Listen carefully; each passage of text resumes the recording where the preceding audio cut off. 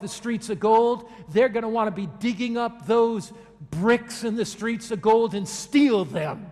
If God brings some alcohol-saturated mind, some tobacco-saturated person to heaven who is not willing to surrender that to Christ, they will be looking for that in heaven. You see, if God brings some thief to heaven, some murderer to heaven, just a change of geography is not going to change their heart.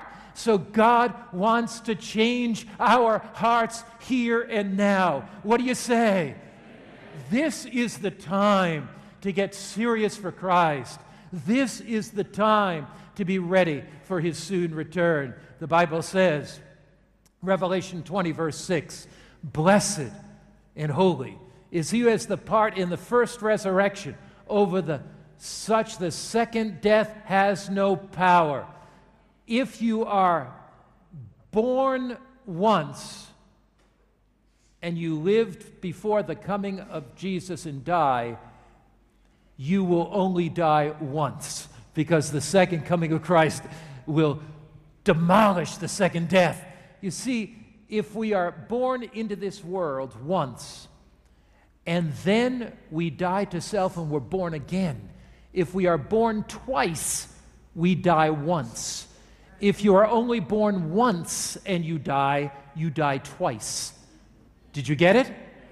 See, because if I don't give my life to Christ and I don't surrender my all to him, I'm born into this world, but I die and go into the grave. But ultimately, I'm resurrected to die the second time, and I'll tell you why that happened shortly. But blessed and holy is he who has part in the first resurrection, because the second death cannot touch that person. Why not? Because Christ died on the cross, the second death for us. He bore the sin, the guilt, the shame for us. But they shall be priests of God and of Christ and reign with him 1,000 years. So the righteous are caught up with Christ. We reign with him for 1,000 years. The Bible says, "I saw thrones," that's in heaven, "for the righteous who took place in the first resurrection, and they that sat on them. Judgment was committed to them." Judgment committed to them. The books were opened. What are the righteous doing in heaven for 1,000 years when these books are opened? In my mind, I see Jesus stepping forward. And he says, could I have done anything else to save that person that was lost? I sent my Holy Spirit to them. I convicted them. I arranged providences or circumstances in their life. I did everything I could to save them. Could I have done anything else? Human beings are so precious to God that God has done everything he could to save every human being.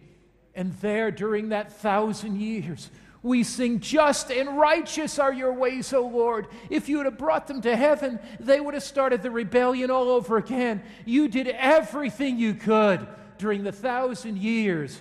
We see anew the love of God. We see anew how God wanted to save every human being. And deep within our minds, we sense that his ways are right, that the way of obedience is the way of happiness. And deeply etched in our brains more than ever before is our loyalty to God. But we see something else there too. During those 1,000 years, we may have questions that are unanswered. Why is it that I was abused, somebody says, as a child? Why is it that I tried to be a Christian, but my husband beat me so badly, some African woman says? Why is it that I lost a child at death? Why did my husband or wife die? Why did I get this terrible sickness? There are questions in this life that go unanswered. And all of our attempts to answer them fall short. In the unanswered questions of life, we know that the presence of God is with us to strengthen us. We know that we have the hope of the second coming of Christ. But we also know that during that 1,000-year period, we will get every question answered. And when we look back on our life, we will say, "Lord, just and righteous are your ways, O Lord." That even the pain that took place in the brokenness of this world Where Satan tried to destroy me, even you use that pain, Lord, to draw me closer to you. The 1,000 years. Serve us to know God's will and ways better. Every question about his justice, every question about his love will be fully answered. So what happens during the millennial period? The righteous are in heaven. The wicked who remain dead. Satan and his angels are bound on earth, and earth remains desolate. But what happens at the end of those 1,000 years? Revelation 20, verse 5, the rest of the dead. Who are the rest of the dead? The ones that didn't reign with Christ in heaven on thrones. The wicked, the rest of the dead. Those that were in their graves when Jesus came, those that were destroyed by the brightness of his coming. But the rest of the dead did not live again till the 1,000 years were finished. So the wicked are resurrected. And as they are resurrected in the second resurrection. Remember the Bible says, all that are in the graves shall hear his voice. Those that have done good to the resurrection of life. Those that have done evil to the resurrection of what? Damnation. The resurrection of life takes place at the beginning of the 1,000 years. The resurrection of damnation takes place at the when? End of the 1,000 years. The rest of the dead live not again till the 1,000 years were finished. Now the Bible says in Revelation 20, verse 7 and 8, when the 1,000 years were expired, what's that mean, expired? Finished. Satan will be released from his prison. How can he be released from his prison? During the 1,000 years, there was nobody to tempt. He was chained in darkness. Now the wicked are resurrected. Now what does he do? He will go out to deceive the nations once more from the four corners of the earth. Now look, when the wicked dead are resurrected, you would think that they would fall on their knees and say, Lord, we want to be saved. But wickedness is so indelibly written on their mind, their hearts are so in rebellion that they listen to Satan and they join with him. The holy city begins to descend from heaven. Satan and the legions of the lost see that city, and Satan says, this is our last chance. This is our last chance. The Bible says, Revelation 21, verse 2, then I, John, saw the holy city, New Jerusalem, coming down from God out of heaven, preserved as a bride adorned for her husband. The holy city begins to descend from heaven. As it's descending in its glory and in its splendor, John says, I heard a voice saying from heaven, behold, the tabernacle of God is with men, and he will dwell with them and be their God, and they shall be his people. God shall be with them. Imagine this scene. The holy city is descending from God out of heaven.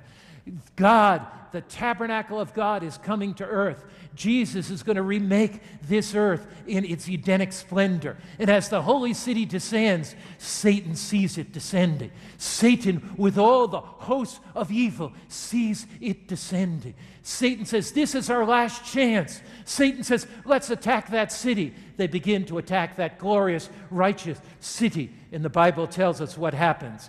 Revelation chapter 20, the Bible says, they went up on the breadth of the earth. They surrounded the camp of the saints and the beloved city. Satan says, let's take it now. But fire comes down from heaven and devours them. The fires of God's presence. Our God is a consuming fire. The fire destroys Satan. The fire destroys evil. There is no more evil. It is destroyed. Evil will not last forever. Evil will not go on forever. Hell is the final destruction of the wicked, and the fires of hell purify the earth at the end of time, and the wicked are destroyed.